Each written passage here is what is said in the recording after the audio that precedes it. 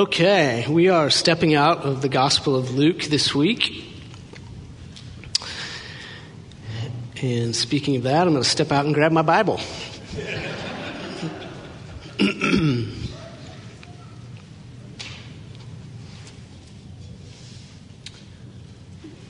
We'll be back in the Gospel of Luke on February 25th with a plan to finish our study in the Gospel of Luke before Easter. Easter, by the way, is the last Sunday of March this year, March 31st. And the plan is to finish up the Gospel of Luke before we hit Easter. Next Sunday, the 18th, we'll be honored to have a gentleman named Zach Skoglund be with us as the guest preacher at Prairie Hill. I'll be at the men's retreat. And Zach will be here to fill in my absence. Zach is the associate director at Camp Chaminade, so very good friend of the church, even if you haven't met him yet. Being the associate director at Camp Chaminade means that we have a close relationship with him just by virtue of that. That is the free church camp here in Minnesota. So be sure and be here next week to give Zach and his family a warm welcome to Prairie Hill. We're going to give our attention to another topic today. We are going to talk about what I think is a very interesting subject. We're going to talk about God's will, especially as related to our own decision-making process and the many decisions that we have to make in life. Anyone got a big decision in front of them? You don't have to raise your hand.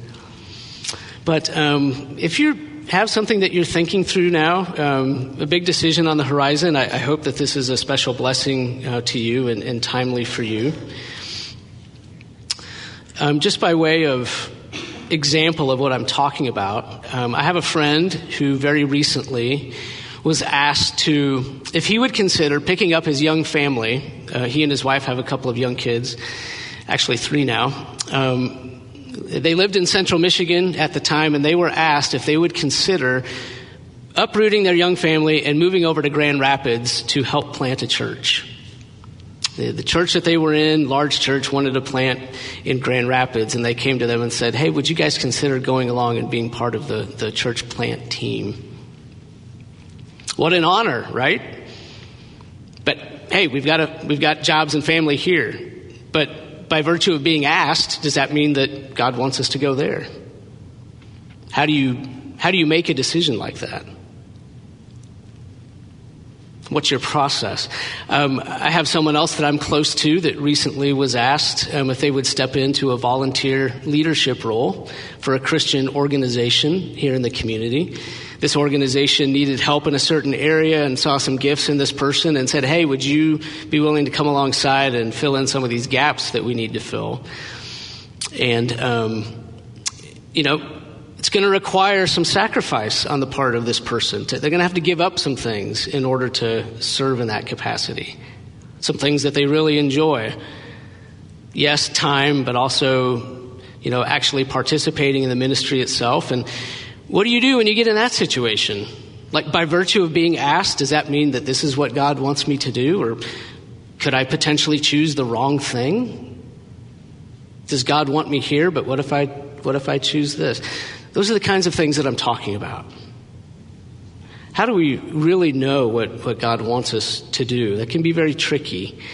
And you may have a decision in front of you right now that you're trying to honor God and get his input and want to do his will. But how do we know? What do we do? That's what we're talking about today. If you want to turn to John 14, this will be a place to start.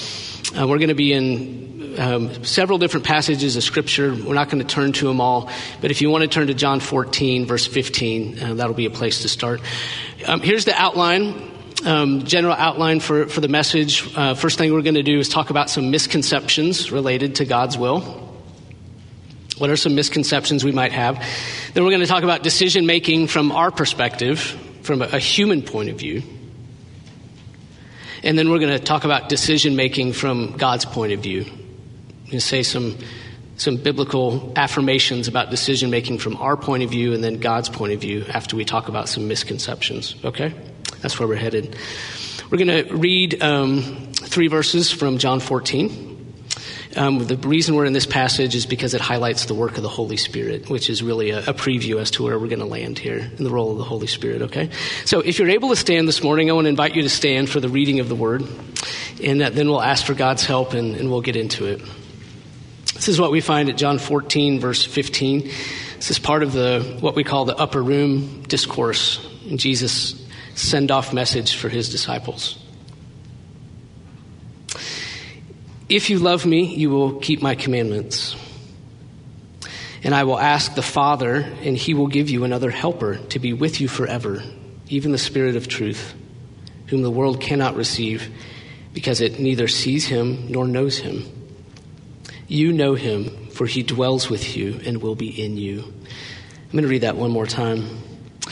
If you love me, you will keep my commandments. And I will ask the Father, and he will give you another helper to be with you forever, even the Spirit of truth, whom the world cannot receive because it neither sees him nor knows him. You know him, for he dwells with you and will be in you. Father, these are beautiful things, and we have big decisions to make. We want to honor you as your people. Help us in these moments to develop a framework for godly decision-making that will please you. We come to you in faith, believing we've come to the right place, your word, which is living and active and guides us into all truth. So thank you. We can have great confidence that we can arrive in a good place. We're gathered around. We're excited to be in the word. We're thankful to be here. Our hearts are full. Bless us now with your presence and teaching. In Jesus' name, amen. All right, please be seated. Let's start with the misconceptions, okay? I've got two. I'm not saying that you have these misconceptions. I'm just saying that these are commonly held misconceptions regarding God's will, all right? So see if any of these sound familiar. First misconception. The best sign that I'm in God's will is a sense of peace. Misconception number one. I'm saying this is a misconception, okay? The best sign that I'm in God's will is a sense of peace, a peaceful feeling inside. This is not going to be new teaching for you. You already know that feelings are rarely the best guide. Feelings are real and should be considered, but Scripture has to sit in judgment of feelings, right? Not the other way around. Our feelings can't sit in judgment of the Scriptures. Our feelings, or the sense of peace that we may have, so think about having this decision in front of you and then finding one where you have a sense of peace. That could be an indication that everything is well and that you should move forward, okay? That could be. But a feeling of peace can't be the overriding factor. The Scriptures should have that role in your life. The Scriptures are the solid Word of God. That's where we take our stand in the Scriptures, not on a feeling that we have. If we let our feelings decide what we do, we'll eventually and probably really quickly go wrong. If feelings are the thing that really guides us. Okay, so a sense of peace about a decision isn't necessarily the sign that you're in God's will. I'm not sure how much peace Abraham had in his heart as he made that walk up the mountain with Isaac. God said, go to Mount Moriah and there offer your son to me. I'm not sure how much peace Abraham had in his heart as he walked out that obedience. I'm not sure how much peace Jonah had in his heart as he preached in Nineveh.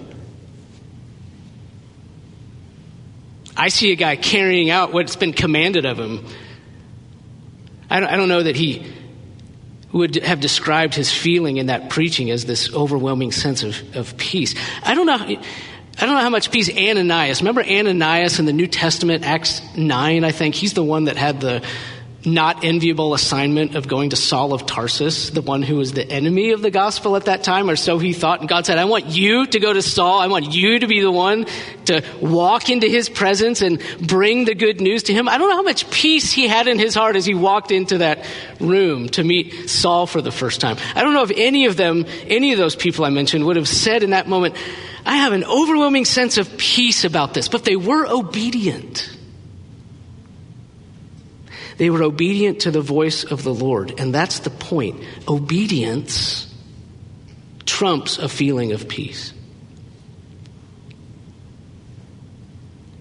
Remember that Jonah was sleeping in the boat. It was when he was in rebellion that he had peace.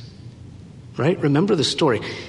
His most peaceful moment, like when he could sleep through a storm, was when he was in rebellion. And I'm just saying that could be you. You could be in rebellion and in perfect peace, the kind of peace that allows you to sleep through a storm.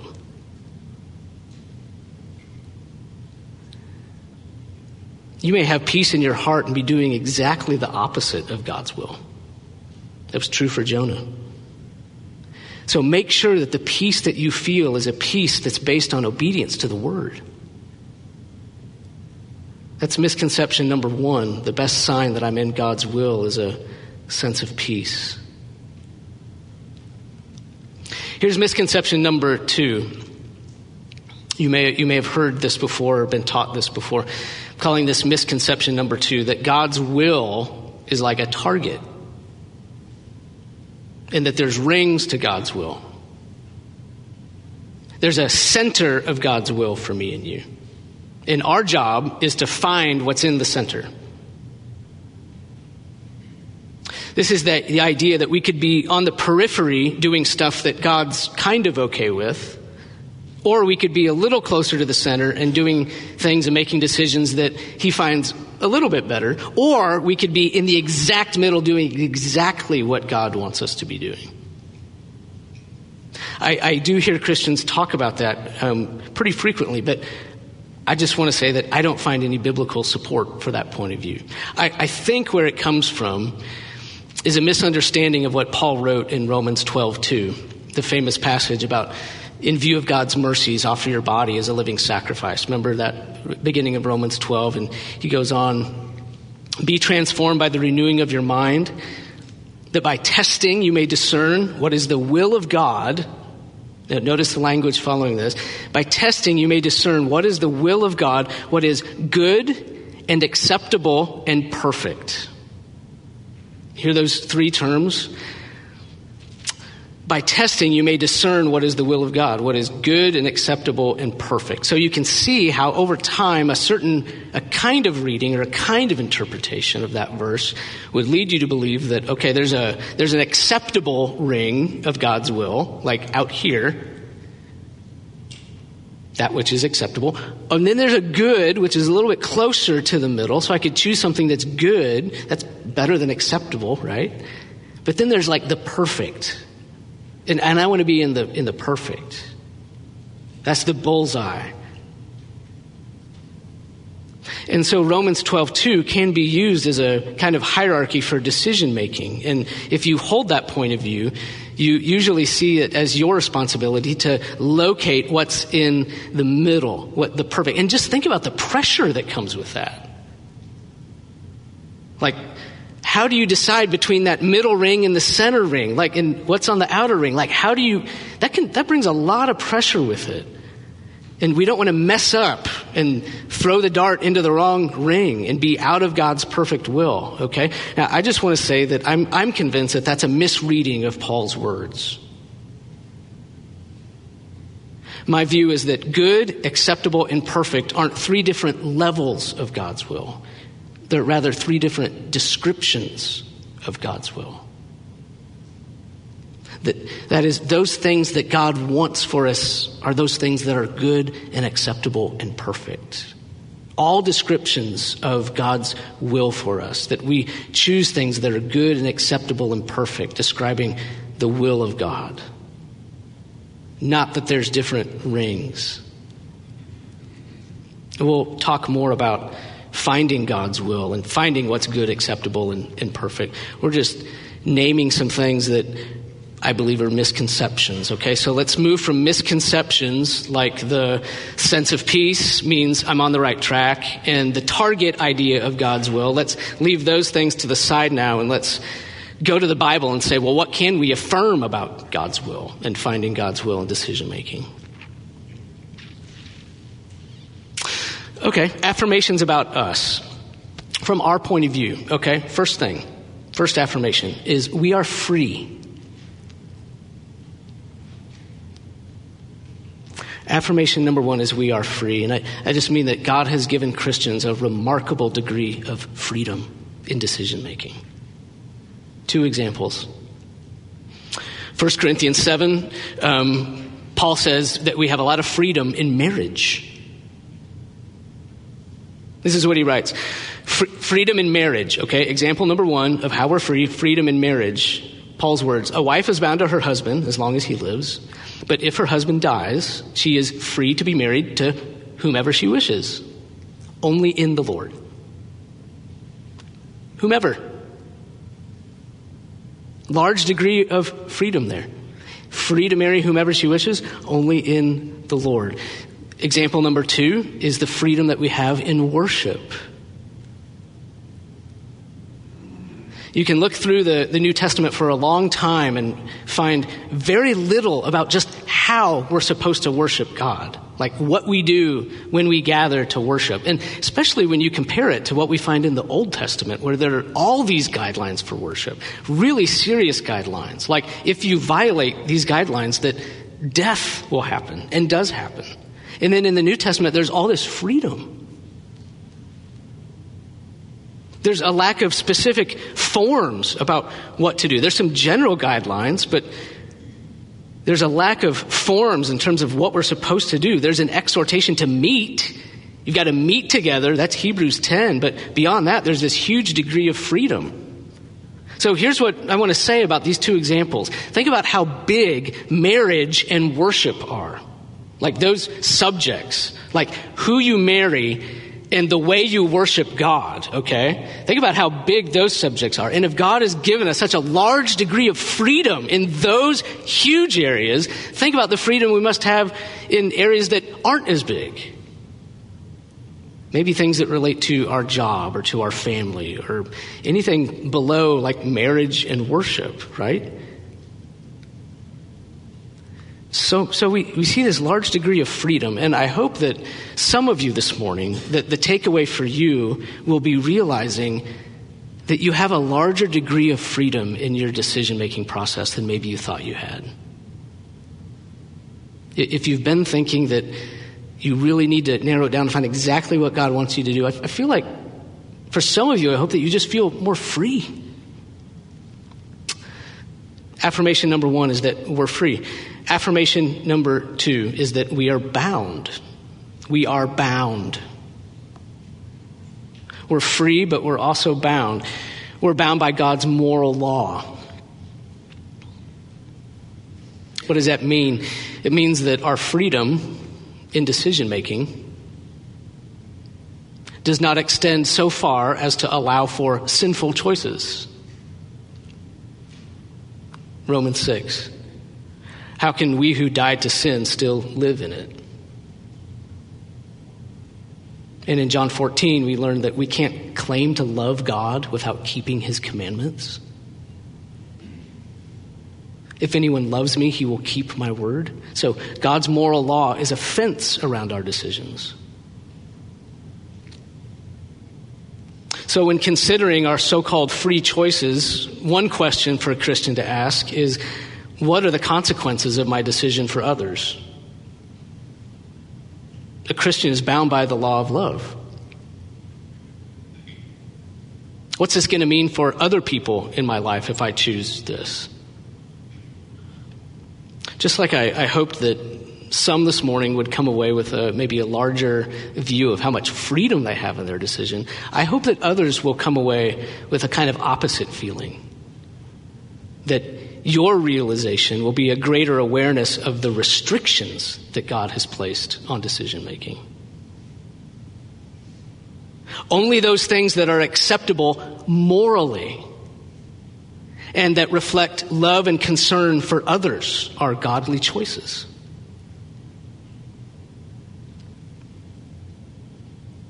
If our decisions don't take into account our obligations to live according to the word of Christ and according to the law of love, then we certainly are outside of God's will. So, affirmations about us regarding decisions. Number one, we're free. In a sense, we're free. Number two, we're bound. And affirmation number three is that we are guided.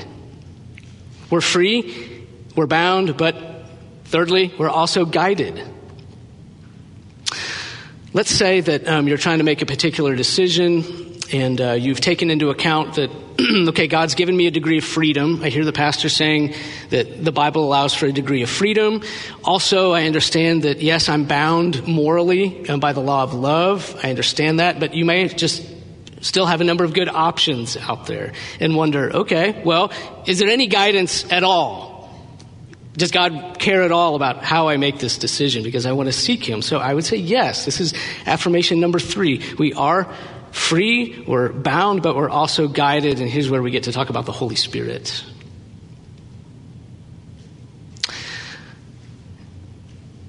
Before we talk about the coming of the Holy Spirit, just think back to the Old Testament and think about how people made decisions. How did God's people make decisions under the Old Covenant? Think about some of the things that we see.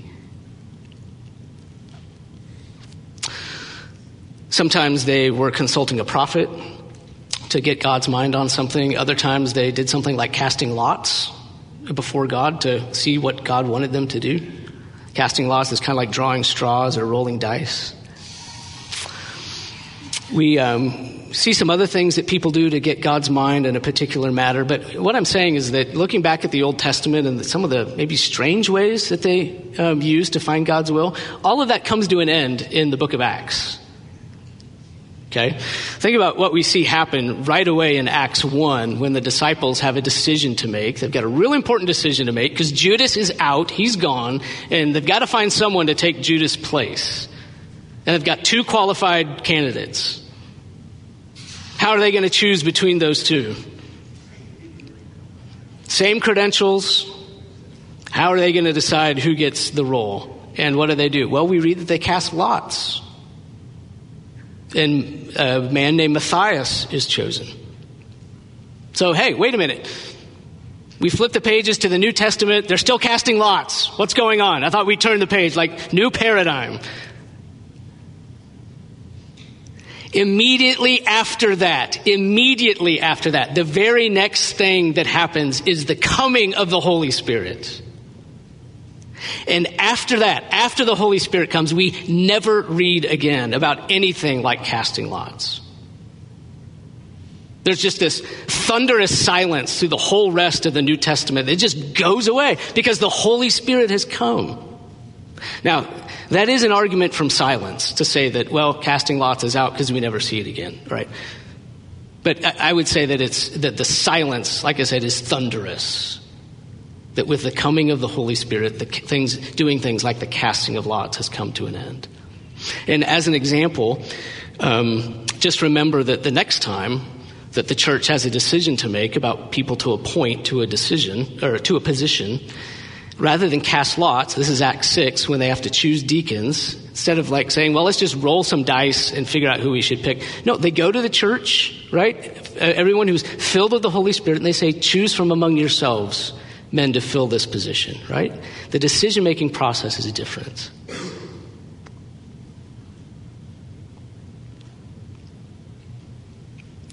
The main point here is that in our decision-making, thinking about the decisions that we're making now, we should place full faith and trust in the Holy Spirit.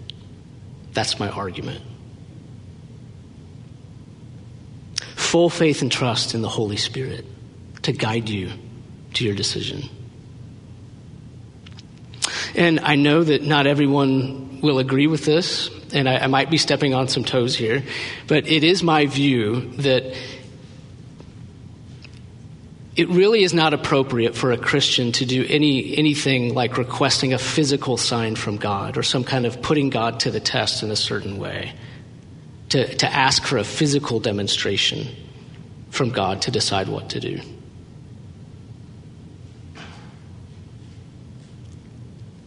I just don't think that's the direction that the New Testament points us in. There is a famous instance in the Old Testament of finding God's will through doing some physical kind of thing. Do you remember the story of Gideon? And Gideon lays out the fleece because he's trying to make sure of the decision that God wants him to make. And I'm not going to go into all the details of that story. But I know Christians who have done things like this before. They've got a big decision in front of them, and so they do something that they call, like, I'm putting out a fleece. Like, I'm waiting for this sign from God. I know someone that was trying to make a decision, and he decided that I'm going to go for a walk, and if I see a cat, that means God wants me to do this, and if I don't, then God wants me to do this. True story.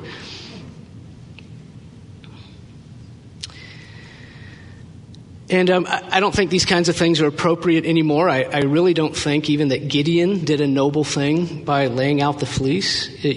I think a Christian who asks for a sign from God today would look back probably at the account of Gideon and say, okay, well, isn't this okay because Gideon did it?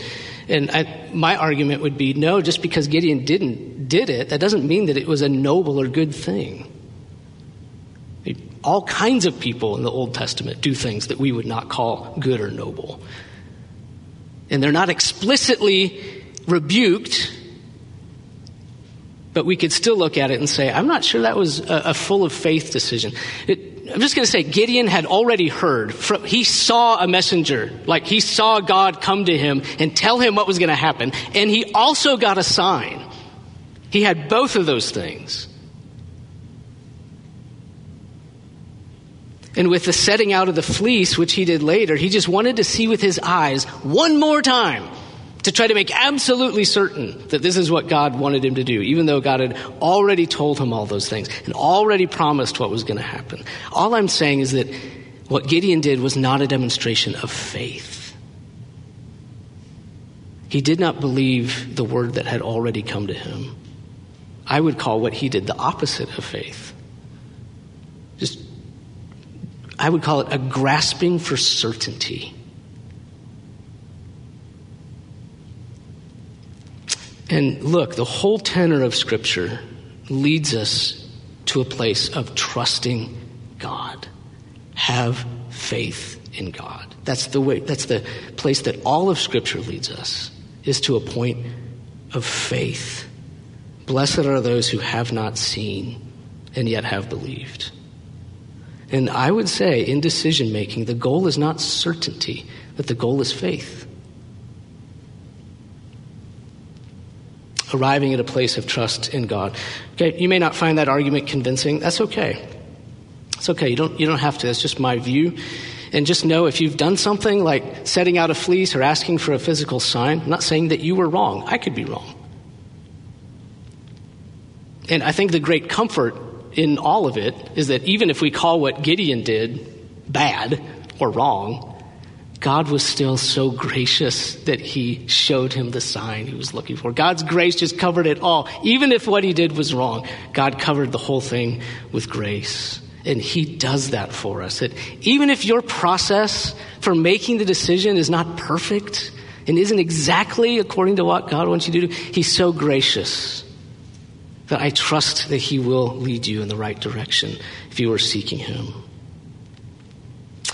So the big question then is regarding the Holy Spirit, right? So we're talking about affirmations about us and decision making, how we're free in a sense, we're bound in a sense, but we're guided by the Holy Spirit, not casting lots, but the Holy Spirit. How do we really know what the Holy Spirit is saying? Where can we look to find the guidance of the Spirit? We know we can find the Spirit in these three places, okay? So you're leaning in, you're fellowshipping with the Holy Spirit, trying to decide what to do, right? We know we can find the Holy Spirit in these three places. First of all, of course, inside of us, indwelling us as believers. The Holy Spirit will be in you.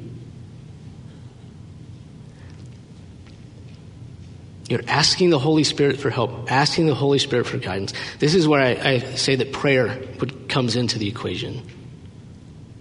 We're going to God, we're asking for guidance. We're allowing the Holy Spirit to search our heart, to ask us hard questions like, why do you really want this job? Or why do you really want to be part of the church plant team? What are your motives in seeking this? Are they pure motives? And allow the Spirit to open up places of sin or pride in your life as you're thinking through the decision, right? We know we can find the Holy Spirit inside of us.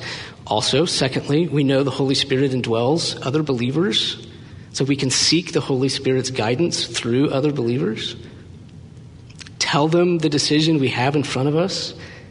Say, what do you think? What do you think God would have me do? I want to tell you about some friends Molly and I have named Toby and Sonia.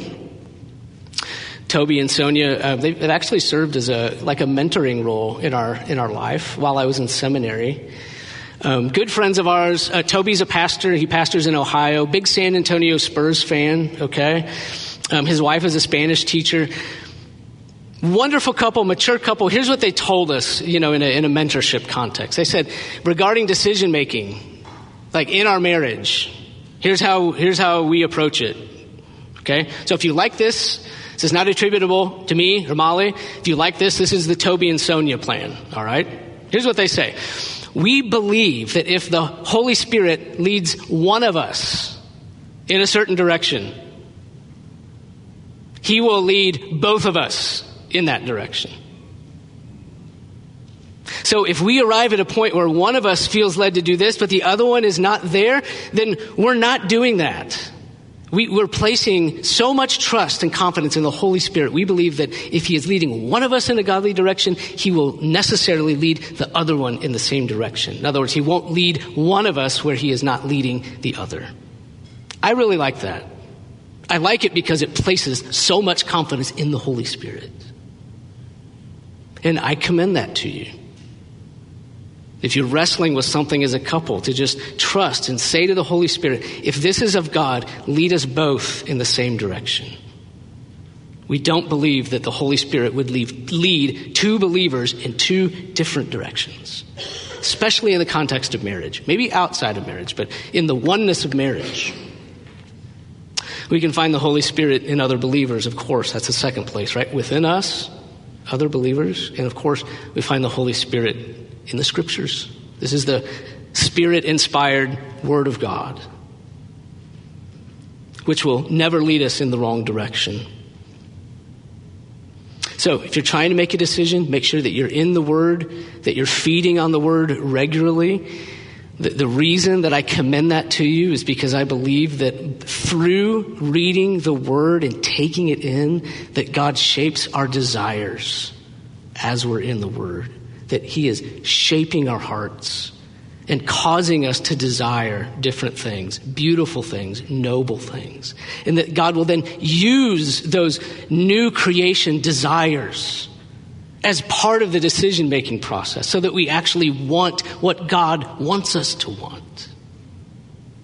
Because our desires have been reshaped and reformed by the Holy Spirit-inspired Word, okay?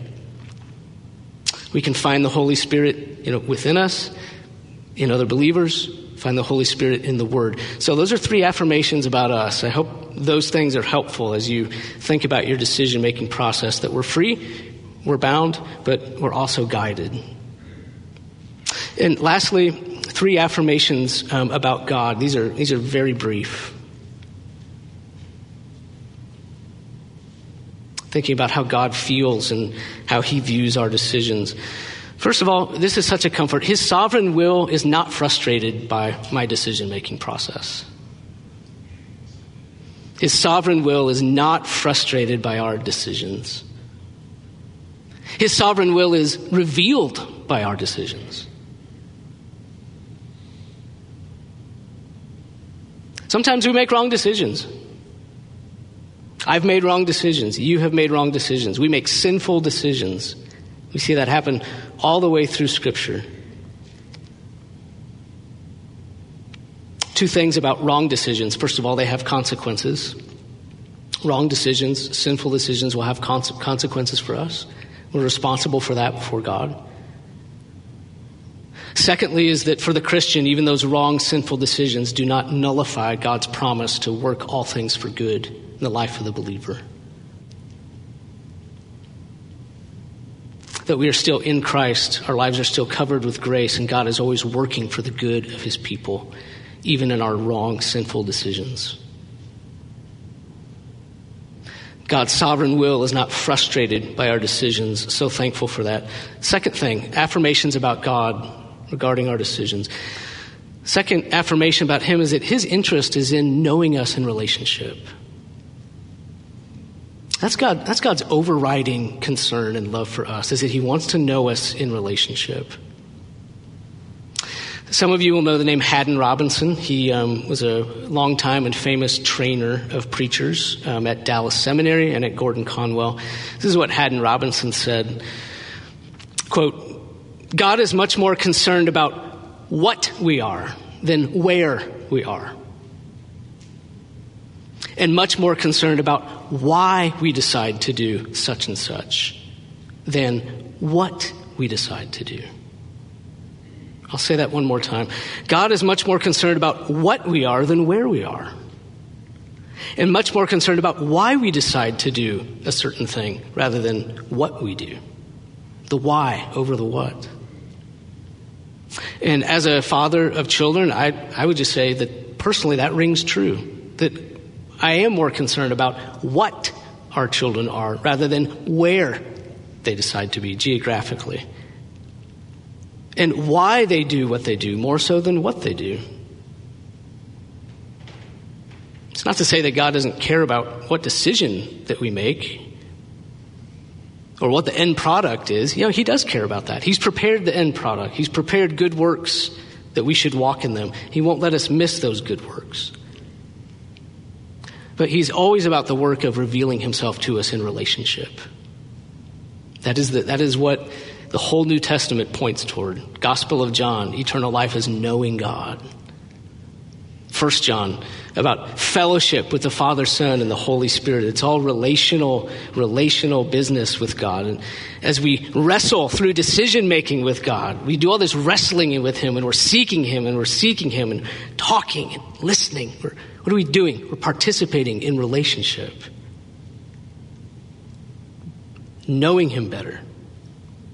And that's God's stated goal and desire for us. So that's the second thing. His interest is knowing us in relationship. And then here's the last thing, and this is the very last thing, and then end of message. Remember that faith pleases him. Faith pleases him. That's Hebrews 10. Faith commends us to God. In the end, God's desire is that we walk with him by faith. So taking into account all of what we've talked about, make the best decision that you can by faith. If you make the best decision that you can by faith in God, faith in the Holy Spirit, that kind of heart, that kind of decision-making process will please God. If you honor his word, if you honor the Holy Spirit, if you honor the needs of others in your decision-making process, you will please God.